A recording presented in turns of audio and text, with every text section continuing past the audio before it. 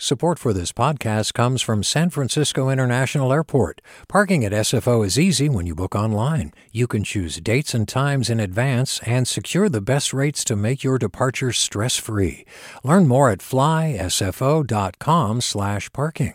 Support for KQED podcasts comes from Star One Credit Union, now offering real-time money movement with Instant Pay. Make transfers and payments instantly between financial institutions, online or through Star One's mobile app. Star One Credit Union, in your best interest. From KQED.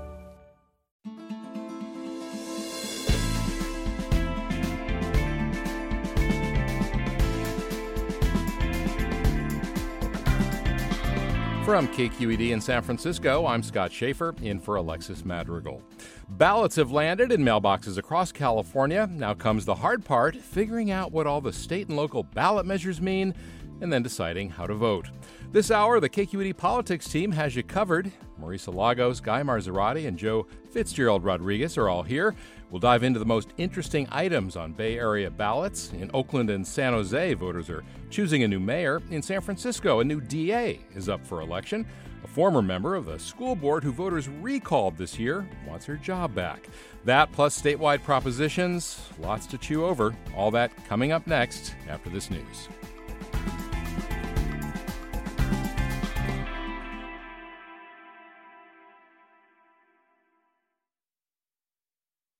Welcome to Forum. I'm Scott Schaefer, KQED Politics editor, and in today for Alexis Madrigal. And for much of this week, KQED's politics team is here flooding the zone with the election-related topics you'll need because if you've turned on your TV or radio lately, opened the mail, you must be aware that we are smack in the middle of election season here in California. Counties have mailed out their ballots with the state and local issues you're voting on, raising the question, now what do I do? How do I distinguish between the candidates for mayor or DA? And what's with Props 26 and 27? Is sports betting a good thing or not? What's at stake? And how to decipher the choices you need to make between now and November 8th. Joining me from the KQED politics team are politics correspondent Marisa Lagos. Good morning. Morning, Scott. Also with us, politics reporters Guy Marzorati joining us from San Jose and Joe Fitzgerald Rodriguez. Good morning. Good morning. Morning. Well, let me begin, Marisa, with you. Big picture. Every election has sort of a climate, if you will. What's the climate for this election 3 weeks out? Well, I think it depends on which party you ask. But, I mean, certainly we've headed into this election year with Democrats kind of on their back foot, a lot of concerns about the economy and inflation and gas prices, which are issues that Republicans are really hammering. But of course, there's also these sort of bigger other kind of cultural, social issues hanging over this. The Dobbs abortion decision striking down Roe v. Wade, former President Trump, who can't seem to stay out of the limelight, and questions over the sort of state of our democracy more broadly, the January 6th insurrection, the election deniers on the ballot around the country and some in the state. And so I think that, both parties are really trying to hone in on the issues that they think are going to help them convince voters. Again, on the Republican side, I think it's a lot about the economy and kind of, are you doing better? How are you doing as a family? And on the Democratic side, I think they're really sort of framing these questions on abortion and democracy around your freedom and your liberty and are there other rights at risk? We hear a lot of talk about young people being like the sort of first generation to actually lose rights in this country. So I think that, it's hard in a midterm election for it not to be a referendum on the president. But as we'll get into, once we get to the state and local level, there's a lot of sort of nuances that are different from that national climate. And Guy Marzorati, I know you pay a lot of attention to how people vote. And, of course, everyone should have a ballot now. California mails a ballot to every registered voter and makes it pretty easy to vote. When you have, we don't have election day anymore. It's election season. It's election month, And so how does that, do you think, change the dynamics either of campaigning or of voting? Well, I think for campaigns, it moves earlier, kind of the time frame in which they're targeting voters. And many campaigns are really closely following who exactly has voted yet. In fact, if you hold on to your ballot until the end of the cycle, you're going to get more outreach from campaigns. They're, trying to turn out closer to Election Day folks who have not returned their ballots.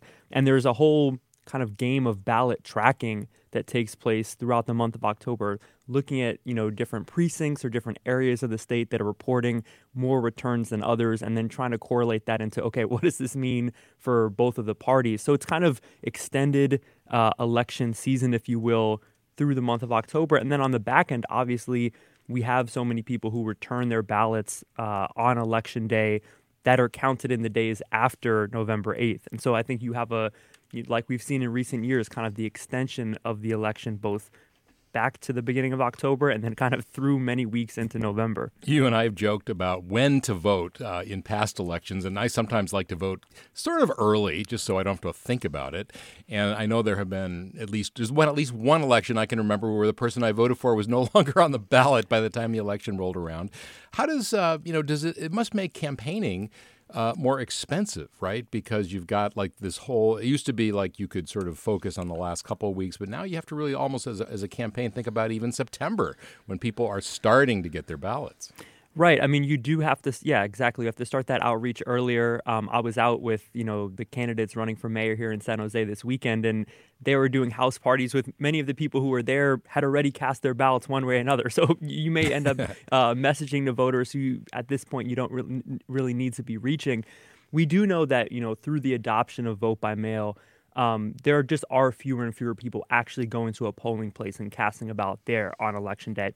You see people drop their ballot off on that Tuesday, but in many places we're down to less than 10 or even 5% of people actually voting at the polls, and that actually has transformed how counties run elections in the state. You're seeing more and more counties choose to consolidate polling places, just save costs that way. They're already having to mail out ballots to everyone, postage paid, and I do think what's gone overlooked in a lot of cases is who gets left behind by those transitions. There are still communities that overrepresentatively vote in person, and I think that's been something that we've been watching here at KQED is how those transitions overwhelmingly to vote by mail, closing in-person voting locations, how those might affect voters who are still going to the polls, even though that makes up a pretty small percentage of the overall electorate now. And Marisa, going back a decade or more, it was sort of the truism was that on the first batch of votes released on election night were going to be more conservative. They were going to be Republican. And it's completely flipped now, largely, I think, as a result of Trump saying elections are rigged and, the voting machines are screwed up and, Yeah. I mean, it's interesting. If you think back, actually, even before Trump, California and some more, I guess you could say Democratic states had been working to expand voting access, although there's an asterisk to that always because we know that states like Alaska that are typically very red have always had mail-in ballots because they're rural and it's so hard to get to polling stations. And a lot of red counties in California as well. So historically in California, what we saw was, if you went to the northern part of the state, these areas where you have to drive, miles and miles to just get to off of your property, essentially, that people there who tended to be more conservative would use mail-in ballots. And I think even before Trump and his election lies, we saw some move on the progressive side. We had seen a kind of some inklings of this where you would still see, I think, those counties turn in a lot of absentee ballots. But then also in cities like San Francisco, you had a kind of more wave of progressive ballots. And now that we've gone to all mail-in, it's really flipped the script. It's hard to tell. And then, of course, when you add in things like ranked choice voting, it's so difficult. So, I think we're working here at KQED to talk about not election day or election night, but election season, and to say that, votes will begin to be counted on that Tuesday, but that doesn't mean that that's the end of the story. Right. And we saw, for example, in Los Angeles, where on election day in the primary, it looked like Rick Caruso was doing really well. And then as the more and more votes got counted, kind of a little different from what we were just saying, more and more Democratic votes or votes for Karen Bass showed up. And it really was a very different story than it was. And the same was true with the Chesa Boudin recall. It was much who closer. Procrastinates? College students, young people, and Democrats. Also we've changed the system so that you have more time, right? I mean, you have to mail it by election day. You used to have to arrive by election day. And so for procrastinators like myself, I will acknowledge that I am often the person dropping off my ballot to the polling place that I filled out at home kind of thing. I think that it changes. And to your point, there can be compelling reasons to wait to vote, right? I mean, there are still October surprises. Things change. There are, indeed. Joe Fitzgerald Rodriguez, San Francisco always has sort of a turbulent political climate, I think it's fair to say.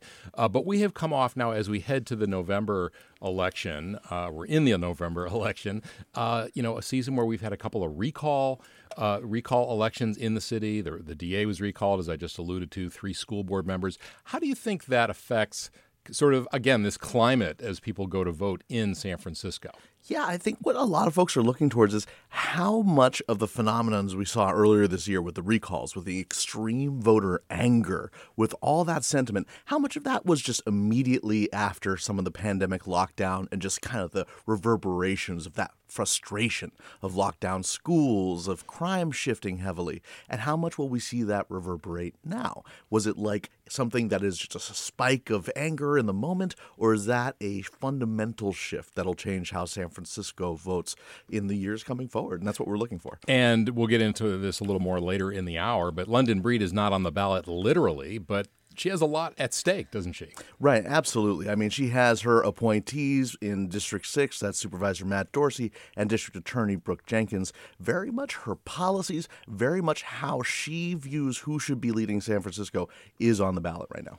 And Marisa, you cover a lot of criminal justice issues, and certainly, I don't know, half a year ago or maybe a little more, crime was top of mind for people, a lot of concern, and it still is, to be clear, in some parts of the state. But here in San Francisco, not as much, I think it's fair to say. Yeah, I mean, I think you have to sort of separate, actual violent crime in a city like Oakland, where they are just having not unprecedented, unfortunately, but unprecedented in years murder rate. That is clearly a very important conversation, and there are a lot of conversations in San Francisco still around fentanyl use and overdosing and homelessness. But the sort of viral videos of smash and grabs, and I mean, I feel like really the end of 2021, as we were kind of heading out of the pandemic and we were kind of seeing the result of the bizarre sort of changes in crime sort of patterns during the pandemic, it had really caught folks' attention. And I don't know if it's that people are less concerned about that or just they're more concerned because inflation and other issues like abortion have risen to the top. But certainly you don't seem to see it motivating voters the way it was at the beginning of the year with, for example, here in San Francisco, the Chesa Boudin recall, in LA, like you said, Rick Caruso seemed like that was going to be an issue that he could potentially sort of overcome some of the structural challenges of challenging someone more well-known like Bass. $60 million will do that. Yeah, well, that'll help too. But I don't see that is a potent enough issue that he can ride to victory on that alone at this point. And a year ago, I might not have said that. Yeah. And Joe, coming up to a break here, but certainly the DA, you wrote just this weekend about this, is it a war on drugs? Sure. Marisa alluded to fentanyl, terrible problem here in the city. How do you think people are thinking of that, and is it factoring in at all to their election choices? Well, we've certainly seen in recent polls, recent National Standard polls, a bit of a shift, right? A somewhat centrist shift towards caring a lot more about what we're charging and that we're charging. But this is also awakening some progressives who are coming out and saying these are failed policies and we should be wary of them. All right, we're going to talk about some of the details on the ballot, some of the specific races and ballot measures as well with KQED's politics team, Guy Marzorati, Marisa Lagos, Joe Fitzgerald Rodriguez, and me, Scott Schaefer. We're going to be, we're kind of taking over Forum a little bit, not every day, not every hour, but for 4 days this week because there's so much to chew over, and that's what we want to do with you. Give us a call at 866-733-6786. Again, 866-733-6786. Or you can reach us, as always, on Twitter, Facebook, and Instagram. We're at KQED Forum. Or you can email us. It's forum@kqed.org. Much more to talk about in this election season. Stay with us.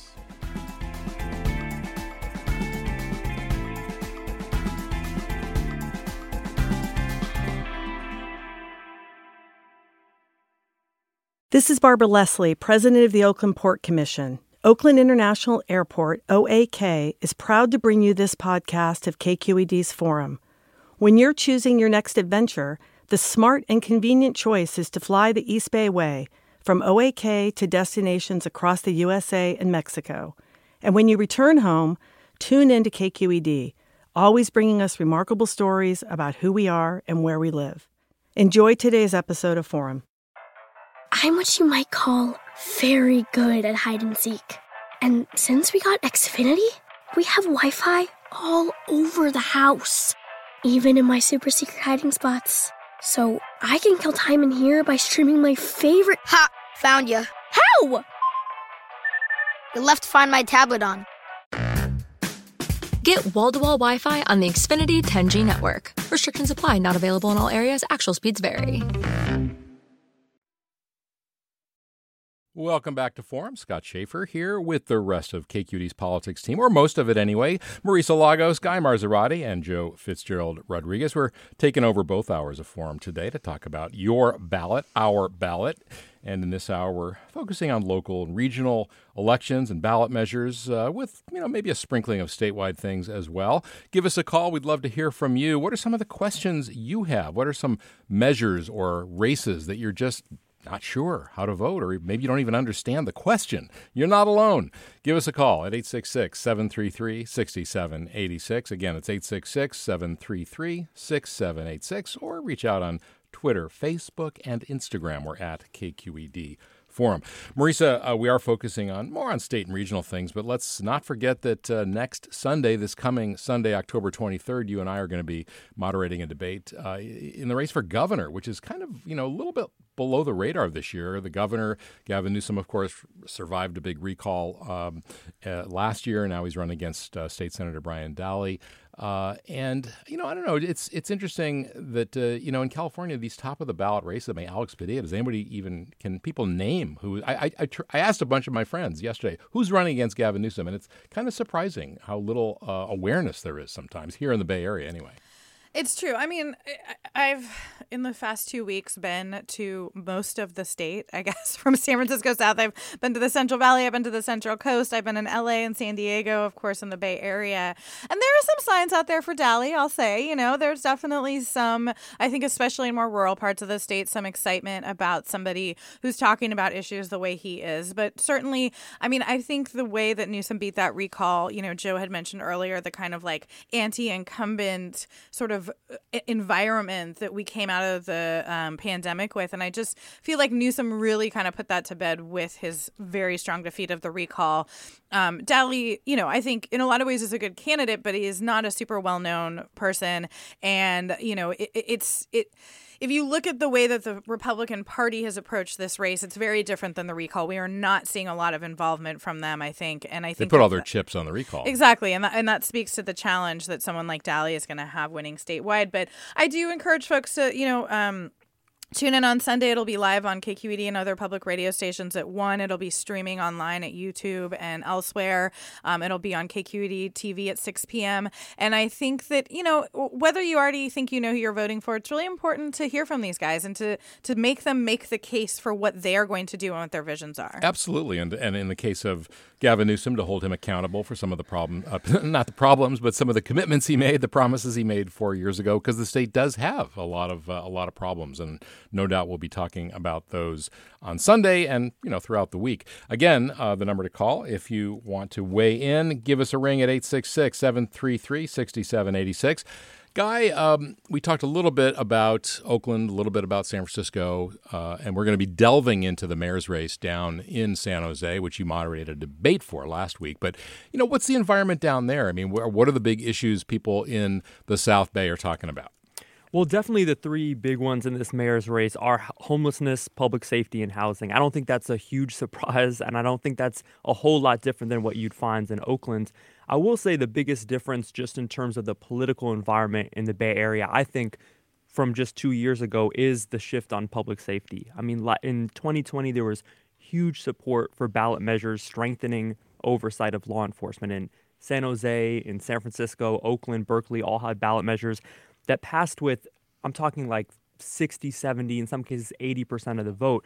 There's not a single ballot measure like that on the ballot in the Bay Area this year. And I do think that speaks to the shift in focus back to from more of a reform mind to, public safety, staffing police. Police staffing in San Jose has become a huge issue in the mayor's race, as it has in the Oakland mayoral campaign about, police academies and who voted for police funding. There is still in the background an emphasis on alternatives to policing, especially in the Oakland mayor race. There was, the forum that KQED had that our colleague Brian Watt moderated.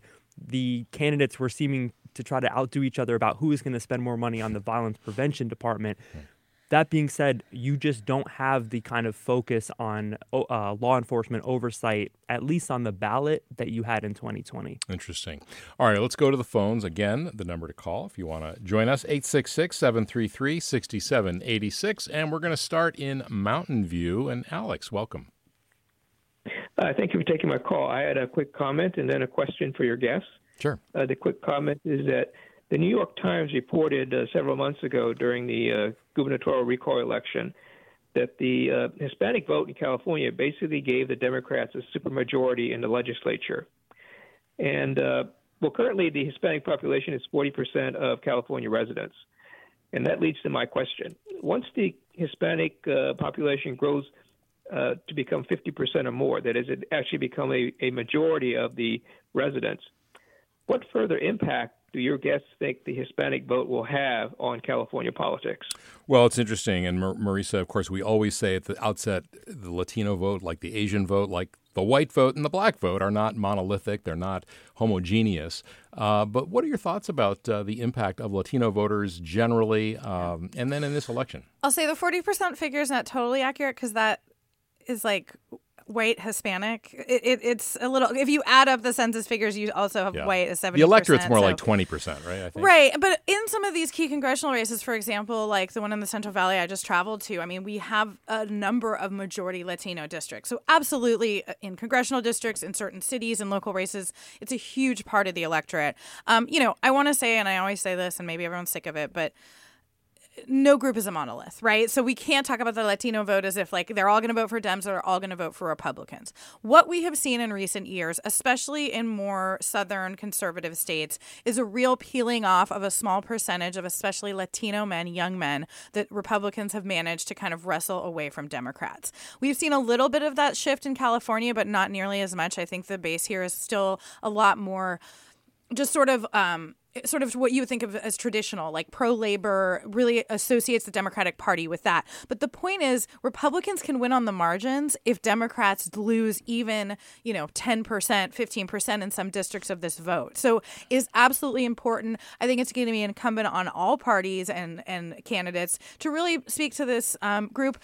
However, if you look at polling right now, what Latinos care about is what voters care about. Inflation, economy, gas prices. Like, these are the issues. It is not as if it's not like Latinos are just voting around immigration, for example, right? Yeah. So I think it's certainly important. It's a problem for Democrats. It's always been a problem for Republicans. We saw a very ugly scene play out behind the scenes, really, in Los Angeles, where some Latino leaders, a labor leader, and several members of the city council, one of whom has resigned, were talking in very raw, racist terms about drawing lines to protect, at the expense of black voters in Los Angeles to get more power for Latinos.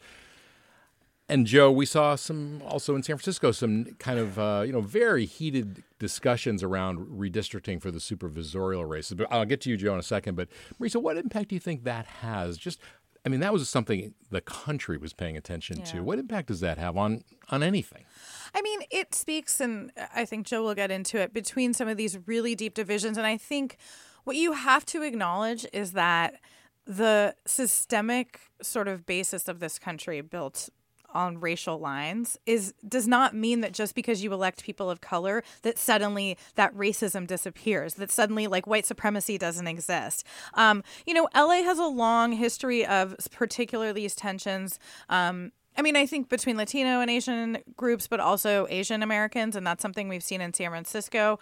I guess personally, as a lifelong Californian and somebody who's watched this from both a political and sort of personal perspective, I just think it's going to take real leadership for us to kind of push past this. And I think part of the problem with redistricting is it becomes a zero-sum game. And I think one way that it is you're less likely to have these problems is with these independent commissions. This was a commission, but it was going to be approved by the city council. When you take the city council out of that, the way we have on the statewide level for legislative and congressional races, I think you end up with a much more fair and, sort of less opaque process that doesn't result in these type of backroom conversations, hopefully. Yeah. Joe, in San Francisco, the dynamic was really, the tension was between the Black community and the Asian American community. Right. And we'd already seen those tensions rise amid growing crime rates, and especially where Asian Americans were being targeted in violence. And there's some animus towards the Black community around that. And so and a lot of skepticism, I think, from the Black community about the way they've been treated by the Asian American community. Completely, absolutely. I mean, we've seen kind of like flipped situations on the Board of Education, for instance, where we saw different reactions to racist comments by both Black and Asian school board commissioners. So when redistricting near the Bayview was happening, there was definitely a lot of tension. Black community saying, you're taking away our voting power, Asian community saying the same, and like Marissa's saying, seen as a zero-sum game. I want to move along, but Guy, you do have a Latina running for mayor in San Jose, Cindy Chavez. Is that an issue at all, her Latin culture background? Well, I mean, I do think that I think in this city, the Latino vote plays a huge role. I just want to piggyback, though, on the conversation about redistricting. I do think generally, like, our political third eye has been opened up when it comes to state redistricting. All the conversations about gerrymandering on the national level between different state legislatures, there was a huge amount of focus on California's redistricting process and having it go through this independent commission that Marissa mentioned. On the local level, I just think there's a lot less attention being paid. And all these stories, whether it's Los Angeles, San Francisco, Oakland, a similar thing played out here in San Jose and Santa Clara County regarding like the political influence on district plans. There just isn't a lot of attention being paid to those processes.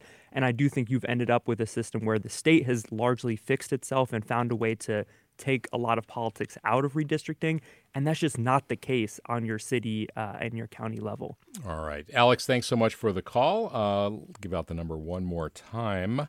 It is 866-733-6786. And let's go back to the phones now, and San Francisco is our next stop. Catherine, welcome. Hi. Thank you for taking my call. My question is about where do I go to find information about the judges. I feel like I just don't know who these people are, and I really don't want to, I want to make a good decision, but I'm not quite sure how to do that. That's a really good question. And those down ballot races, not just judges, but sometimes school board members and city college commissioners, those are really below the radar. And here on this statewide ballot, we have some new members of the California Supreme Court who are up for confirmation, we call it. They're not running against anyone. It's just a yes or no kind of a situation.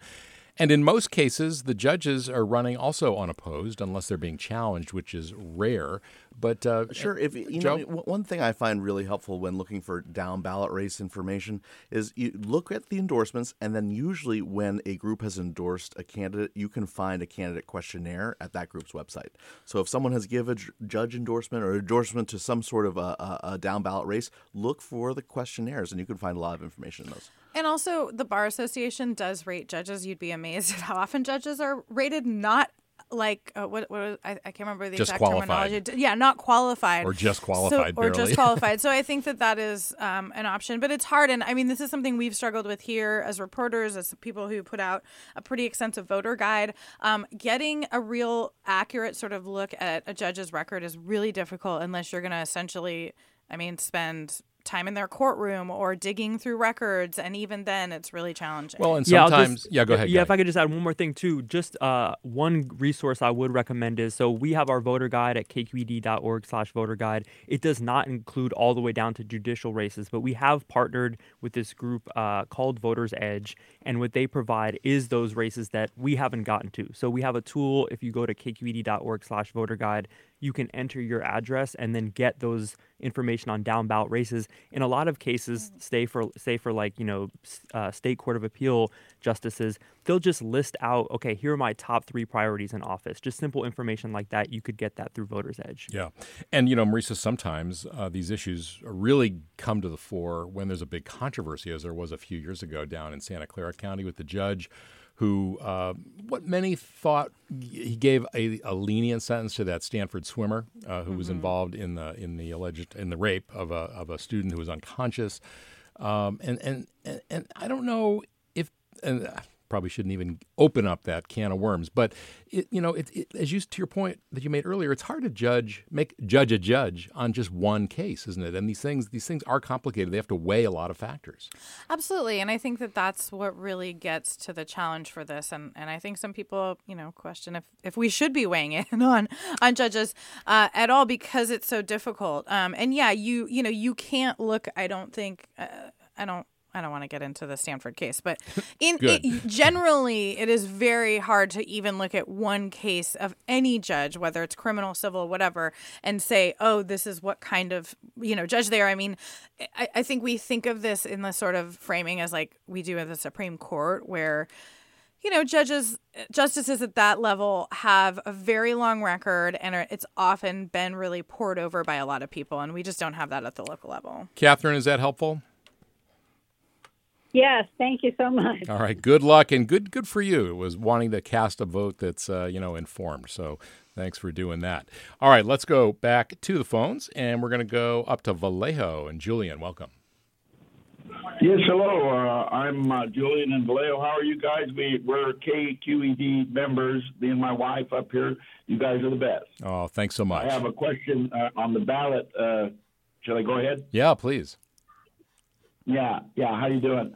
Why don't we see a progressive gun violence measure on the ballot this year? I appreciate your comment and expertise on that. And why isn't the local in Oakland and San Francisco looking at zero gun zoning laws? Based on the zoning of real estate and, like the zoning residential, industrial, park, recreation, like they did in New York. Okay. I'll take the answer off the air. Okay. Thanks so much for the question, Julian. And Marisa, of course, the governor and the legislature have enacted numerous gun-related bills this year, last year, going back, all the way to Jerry Brown. And we've seen courts, the Supreme Court, most notably, strike down some of these things. Is the ballot box, the best place for these things? I mean, we have passed as voters, and additionally, our legislature, what are largely held up as the most, strict gun control laws in the nation. I mean, if the question is over whether this could have been a motivating issue for Democrats, I think that that's a different question. But, we saw just in 2016, Prop 64, which was authored by now Governor Gavin Newsom, pass. And then, this year the legislature took up bills, including one that didn't get all Democrats on board, but was essentially an answer to the abortion bill out of Texas, which is allowing folks to file civil lawsuits against people who have illegal guns, including ghost guns. So, if we're talking about public safety, that is a whole other conversation. Clearly, our gun laws have made our gun death rates far lower than a lot of places with more extensive access to guns. But we have porous borders. We have not fixed gun violence by any means. And a lot of the challenges we're seeing in cities like Oakland are actually around ghost guns and illegal guns and an illicit market that has been really difficult for law enforcement to get its arms around. Comment from one listener, Mitko, who writes, please, let's outlaw all propositions. It's become pretty ridiculous. Kind regards, he says. Of course, that would have to be the voters who change that, and voters Come like on, their Mitko, we need to eat. We need to eat. Yeah, I mean, consultants have to make money, political consultants. But we have a relatively small number of statewide ballot measures this time around. Nothing like the last few years where we've had a lot of hot button issues. But I think people like it. According to polling, they don't really want to curtail their own power as voters. But we're going to get into all that for the rest of the hour with our politics team. Stay with us and give us a call, if you would, 866-733-6786 with your election-related questions or comments. Again, it's 866-733-6786. Or reach out on Twitter, Facebook, and Instagram. We're at KQED Forum. Or email us. It's forum@kqed.org. Scott Schaefer here with the politics team, and we'll be right back.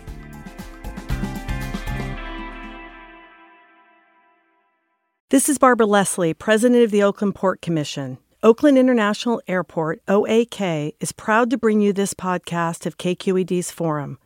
When you're choosing your next adventure, the smart and convenient choice is to fly the East Bay Way, from OAK to destinations across the USA and Mexico. And when you return home, Tune in to KQED, always bringing us remarkable stories about who we are and where we live. Enjoy today's episode of Forum. I'm what you might call very good at hide and seek. And since we got Xfinity, we have Wi-Fi all over the house, even in my super secret hiding spots. So I can kill time in here by streaming my favorite... Ha! Found you. How? You left Find My tablet on. Get wall-to-wall Wi-Fi on the Xfinity 10G network. Restrictions apply. Not available in all areas. Actual speeds vary. And welcome back to Forum. Scott Schaefer, KQED Politics Editor, here with the politics team, Guy Marzorati and Joe Fitzgerald Rodriguez, as well as Marisa Lagos, who will be hosting next hour, by the way. So give us your questions, send us your thoughts, give us a ring, 866-733-6786. Again, it's 866-733-6786. A lot of listener comments here. Let me read a couple of them. Kelly writes, can you please talk about how college students living away from home but in California submit their ballots? Do they have to travel home and submit locally or mail them in? Guy? Well, it depends where you're registered. But there has been an effort. Is it too late to re-register where you are? No, you can still re-register, and in California, there have been efforts to start putting more ballot boxes, drop boxes on college campuses.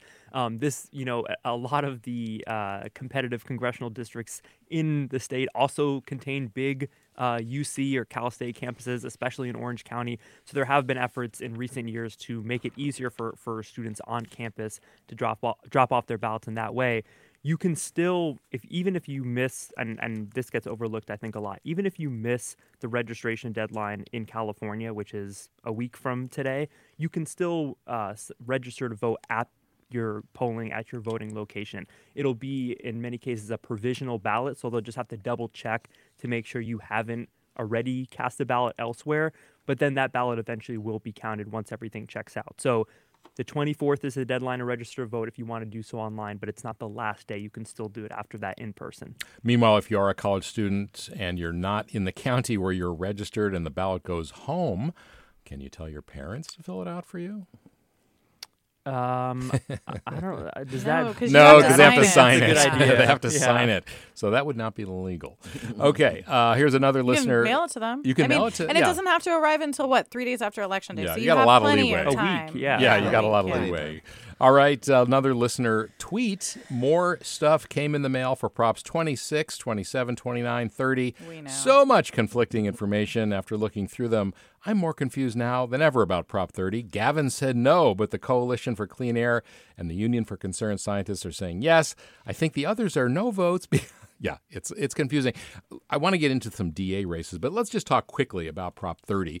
This would tax people earning $2 million or more, 1.75% on top of what they're already paying in income taxes. Money would be used to help implement clean air goals, pay for non-polluting vehicles, and also about 20% of that money would go to fighting fires. And obviously, firefighters support it, environmentalists support it, the Democratic Party supports it.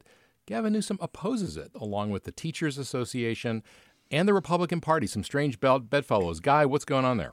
Well, I think start with the Teachers Association, right? I think it starts with, to go back Follow to the another money. proposition, Prop 98. So in California, we have a guarantee for education spending, and I think probably through the eyes of the teachers union, they're thinking, okay, anytime you're slicing off any more tax revenue and dedicating it to a specific cause other than education, you're taking away from the potential pot of money that could be tapped for schools. That might be a reason the governor, or one of the reasons the governor is coming out against this. Also, I think, any governor is going to want to kind of control the destiny of their own tax fortunes when they're in office. And Newsom might look at this as like, okay, we're siphoning off something towards investments that he's already been pursuing through the budget. On the other side, I think you have a lot of environmental groups saying, well, that's no reason to oppose this. If the ultimate goal is to build out a clean energy infrastructure, both through, vehicle rebates and also through chargers, here's a way to do that. Here's a way to tax folks that, the vast majority of Californians will not be tax will not be affected in a way to really up our green infrastructure. Yeah, and of course, to your point about the revenue and Newsom's concerns, I mean, we are seeing already that revenues are coming in about $4 billion below projections. So, the good times may be coming to a bit of an end. So, Marisa, that's maybe another reason. Yeah, I think that's part of it. I would guess the governor, it's sort of like a number of things, and some of them you could say, oh, it's cynical politics, but it's also another tax increase on the wealthy. And politically, if Newsom is looking towards a potential national run, that might be something he's not excited about. And I do think, though, you have to look at the way he's framed a lot of the vetoes he made this year, even on policies that he agreed with, the idea of like early childhood funding, just warning of this potential recession ahead. I think there's a lot of uncertainty among all of us, but particularly the state, which kind of came out in a very weirdly strong position out of COVID. And I think that, if you talk to folks in Sacramento, they're really bracing for what could be coming in the next 6 months. Exactly. All right, let's go back to the phones. And our next stop is San Francisco. And Bill, welcome. Oh, hi. Bill here in San Francisco. Love Forum, love Politics Thursday, and appreciate all your hard work. Happy Monday. Happy Monday. I was wondering if any of you have heard if the Democrats have a plan for Senator Feinstein. I was pretty disturbed by that recent article by Jane Mayer. Yeah, in the New Yorker. And the senator seems to be missing in action. Yeah, so Senator Feinstein in action. Yeah, so she is 90 years old. She's been the oldest senator since Strom Thurmond died. She ran for another term in 2018, so she's in office until 2024. And yeah, there is a lot of consternation about how effective she is. You don't hear a lot of Democrats, Marisa, wanting to talk about that because it is a little ghoulish. But you also have some Democrats lining up, people like Adam Schiff, perhaps, and others thinking they're going to run no matter what in 2024. Absolutely. I mean, I think we will see what comes in the next few years. Dianne Feinstein certainly has not heeded or even really responded to any calls asking her to step down. And as Bill points out, there's been some pretty upsetting reporting from Washington, I think legitimate reporting, questioning, whether she is really in a position to be one of 100 senators at this point. But she's got that office for another couple of years. And I think, Scott, you're right. It's going to be a very interesting. I think the question becomes like, is it one of those, remember the last, Democratic primary with the presidential debate where there's 15 people on stage and everybody who's ever wanted that seat just goes for it? Or does it get kind of worked out quietly behind closed doors and we don't see as many people? I have a feeling it might be the first. I agree. I mean, I think, that sort of happened with Kamala Harris where, the field was cleared for her. And I'm not sure everybody, that may have left a bad taste in some people's mouths. For good reason. I mean, this is a very powerful position and we should have, I think, a race for it. Yeah, exactly. All right. Bill, thanks so much for the call. Again, I'll give out the number, which is 866-733-6786. Joe, we have in San Francisco a race for DA, which was created because of the recall of Chesa Boudin in June. Brooke Jenkins, who was appointed to the job by the mayor, is running. She's got some competition. Sure. Running against her, we have John Hamasaki, who was formerly the police commission, the kind of progressive in the race. And we have Joe Alioto Veronese, the grandson of the noted mayor and former commissioner himself, fire commissioner and police commissioner and civil rights attorney. And really, there's a definite positioning of John Hamasaki in kind of the complete opposition to a lot of DA Jenkins' policies. He is trying to say that he is not Chesa Boudin, not a repeat of those policies, because of course Chesa Boudin was, a bit unpopular towards his, as seen in his recall. But really, when you look at the policy issues, we're seeing that they're on the same page and quite a lot. And he might even be to the left of Chesa on some things. I mean, he comes from more of a civil rights background. Chesa was a public defender. I mean, yes, he was a defense attorney, but he was in the criminal courts. I mean, Hamasaki, it's not any secret. He has a long history on Twitter of making, tweets that are now many of which are deleted these fiery tweets. But still available. I mean, on the other hand, I just yes. was looking at, I got an email on Friday from Brooke Jenkins' campaign. Our opponents are throwing spaghetti at the wall, repeating baseless attacks. It's like, yeah, you're in politics now. I mean, she was the one throwing spaghetti at the wall 6 months ago against Chesa, But it really has been a flurry of news about Jenkins. I mean, from policies she's announcing that are harsher penalties, some big drug arrests, dealers, some big arrests, but also folks stepping up to kind of push back against her. Ethics complaints with the FPPC around the money that she took from the recall effort of G.A. Boudin, as well as a recent complaint about some claims she made at a debate, which folks are alleging are completely untrue, that she did, in fact, get charged with some misconduct while practicing law. So there's a lot of heat here. Marisa, these DA races used to be kind of like judges' races, kind of under the radar. Mm-hmm. And incumbents would just get reelected over and over and over again. And that's really changed in the last few years. We have another pretty hot race for DA with Nancy O'Malley retiring over in Alameda County as well. Yeah, so this is Pamela Price, who did run last time against O'Malley, civil rights attorney, versus Terry Wiley, who's the chief district attorney for Nancy O'Malley. But both of them are Black, and I think that in itself is different. It's interesting that a place like Oakland has so long had Nancy O'Malley as its DA. And I think to your point, we've seen this historically with both sheriffs and DAs. Often incumbents would retire and allow the Board of Supervisors to kind of handpick their successor. And it's really hard to beat an incumbent. And, we're kind of facing that in San Francisco. Different situation. It was a recall, obviously. But I do think you just get that benefit. And in these races, again, I mean, it's not quite as under the radar as judges. And I do think that with the kind of conversation happening now, there's more opportunity than there probably was 10 years ago for people to actually vet these folks and think deeply about what do they support. I think the challenge is we see that on paper, Californians writ large support criminal justice reform, but they often sort of blame an individual DA or elected official if they don't like the crime that is occurring in their community. And that is not always necessarily a rational connection, but it is sort of the way we've done it. Police chiefs don't get elected, sheriffs do, but are often not paid attention to very much.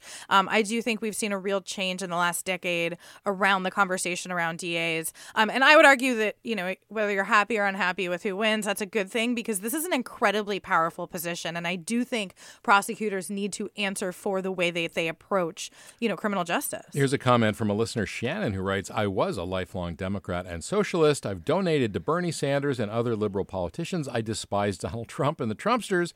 I'm sure this will surprise you that I'm now voting only for anti-crime politicians. So I'm now gritting my teeth and voting for tough-on-crime candidates, which means Republicans, too many so-called progressive Democrats, are far too lenient with violent criminals. Violent criminals are out of control.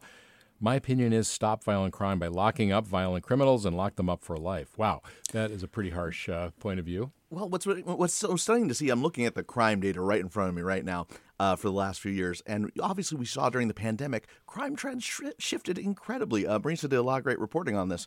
And we saw a lot of crime trends shift because of the pandemic. Now, once things cool off and the crime shifts again, will that be attributed to the DA?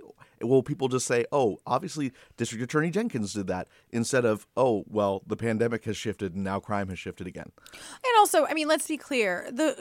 Writ large, the criminal justice reforms that California voters have largely embraced are not necessarily about violent criminals. They are about low-level property crimes and drug crimes, and those are obviously can be incredibly disruptive. I'm not, we have all probably in the studio been victims of property crimes in recent years, right? However, I think that there is a bit of a misconception about even what some of the ballot measures and other reforms that did maybe lessen sentences for more serious criminals. Often that is 5 years being knocked off after someone served 3 decades in prison. So I think we really do have to look at the broader picture when we talk about violent crime. Policing is a huge part of it. We know that people are more likely to think about whether they're immediately going to get caught than what the actual punishment is going to be long term. And I think that that is where there is a lot of vulnerability for some of these Democrats who 2 years ago were talking about, disinvesting in policing. that doesn't work. You can't shift the money if you're already in a sort of free fall public safety situation. All right, let's go to a comment from Christopher. And Joe, I'll direct this one to you. Sure. He writes, can you please touch on the dueling props on the San Francisco ballot, specifically D&E and INJ? D&E are housing measures, D supported by the mayor, E supported by the Board of Supes. INJ have to do with JFK Drive, right? JFK Drive and the Great Highway. Yeah, so, the interesting thing about D&E, of tackling, how we streamline housing, how we let housing get built, do we cut the red tape that is stopping us from unlocking the potential of building more housing in the city, is that we've got a state mandate coming down. We've got the housing element coming. They want us to build 82,000 units of housing by 2031. San Francisco this month has to show them how the heck are we going to do it? What is our plan? So part of how we make that plan are Props D&E, and really which one you are going to vote for comes down to which set of supervisors and political folks you trust. Do you trust the mayor and the kind of more moderate board who say we need to allow more housing for the missing middle and maybe less mandate of low-income housing? And streamline completely? Or for Prop E, do you believe the progressive supervisors and go, you know what, maybe we need a little local control still? Although, yeah, and Prop D removes the supervisors, right, in many cases from approval in these some of these projects. Like Prop D, you could kind of view as a more full streamlining, whereas Prop E is leaving a little bit more of that local control. Voters like local control, but the state and folks in making our housing plan are saying, wow, you guys have really not built a lot because you stop it with local control. And let's talk about cars in Golden Gate Park and on the Great Highway. People during the pandemic, I know I personally loved having JFK Drive closed. It was a great place to walk and ride your bike. There are people who disagree with you strongly, and you're probably about to get called by them. Go for it. Like, what about my car? Hello, Shaman Walton. Yeah. Joe, but help us unpack those two measures, I and J. I got to say, I lived near Golden Gate Park for 15 years, and I love the ability to go out there, too. But, if you're voting for Prop I, then you're kind of asking for a return to normal in terms of just having Sundays open on the JFK Drive, and also a return to normal on Great Highway, which could cost us $80 million, which is a heck of... So you're saying Prop I would open these back up to car traffic? Absolutely. Right. Absolutely. But it would cost us $80 million to suss with the Great Highway and all of the erosion that's happening. It's a lot. Whereas Prop J is going to keep it open, JFK Drive open for folks to skate and walk and play. And there's been a lot of enjoyment there. All right, let's go to some reader comments. Riken writes, would you please list some genuine nonpartisan voter guides that carry the pros and cons of the various propositions on our November 8th ballot? For example, League of Women Voters, LWV.org, has a good list without pulling or pushing voters one side or the other. Guy Marzorati, I'm thinking KQED.org/voter There's only guide. one I can recommend. KQED.org/voter guide. Yes, we have not only state propositions, but also local ballot measures, for and against explanations and summaries of arguments. Well, and what about, Joe, I'll put this to you. Sure. What about, these slate mailers come, and let's say the Democratic Party in San Francisco, a lot of Democrats in San Francisco, this is what they recommend. Is that a good guide to go by? If you look over the years and the trends of how they vote and does it align with how you vote, I say, maybe that's a good way to go. But you have to know that the Democratic Party is slated with folks who are of one particular sway. And right? some of them are paid. So look carefully, because there are slate mailers where they say the Democratic Party endorsed this and the candidate on the front was endorsed, but on the back, somebody paid them to put a ballot measure or another candidate. So look at the fine print for sure. Although what's fascinating this year, you're seeing a lot because these supervisor races in San Francisco aren't really going to shift the balance of power of progressives and moderates. You're not seeing a lot of the big money donors that usually come out for the mods. I think that's interesting. Yeah, and we did see on that slate card, for what it's worth, the Democratic Party here endorsing Prop 30. We talked about that earlier in the hour. Gavin Newsom is against that. That's the measure to pay for electric vehicles and firefighting. That one, I think a lot of voters are going to be looking carefully at that one between now and the election. Well, we are out of time this hour, but fear not. Next hour, most of us are back. Some of us are back. Marisa will be here in the host chair, and we're going to continue our conversation next hour and for much of next week. So thanks very much to everybody here with us today. Guy Marzorati down in San Jose, Joe Fitzgerald Rodriguez, and Marisa Lagos. I'm Scott Schaefer, KQED Politics editor. Stick around for more politics talk.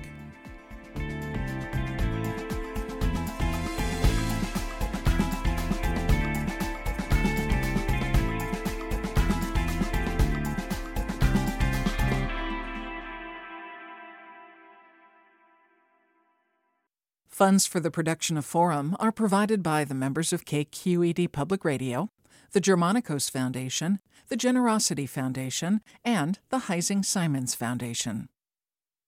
This is Barbara Leslie, President of the Oakland Port Commission. Oakland International Airport, OAK, is proud to bring you this podcast of KQED's Forum.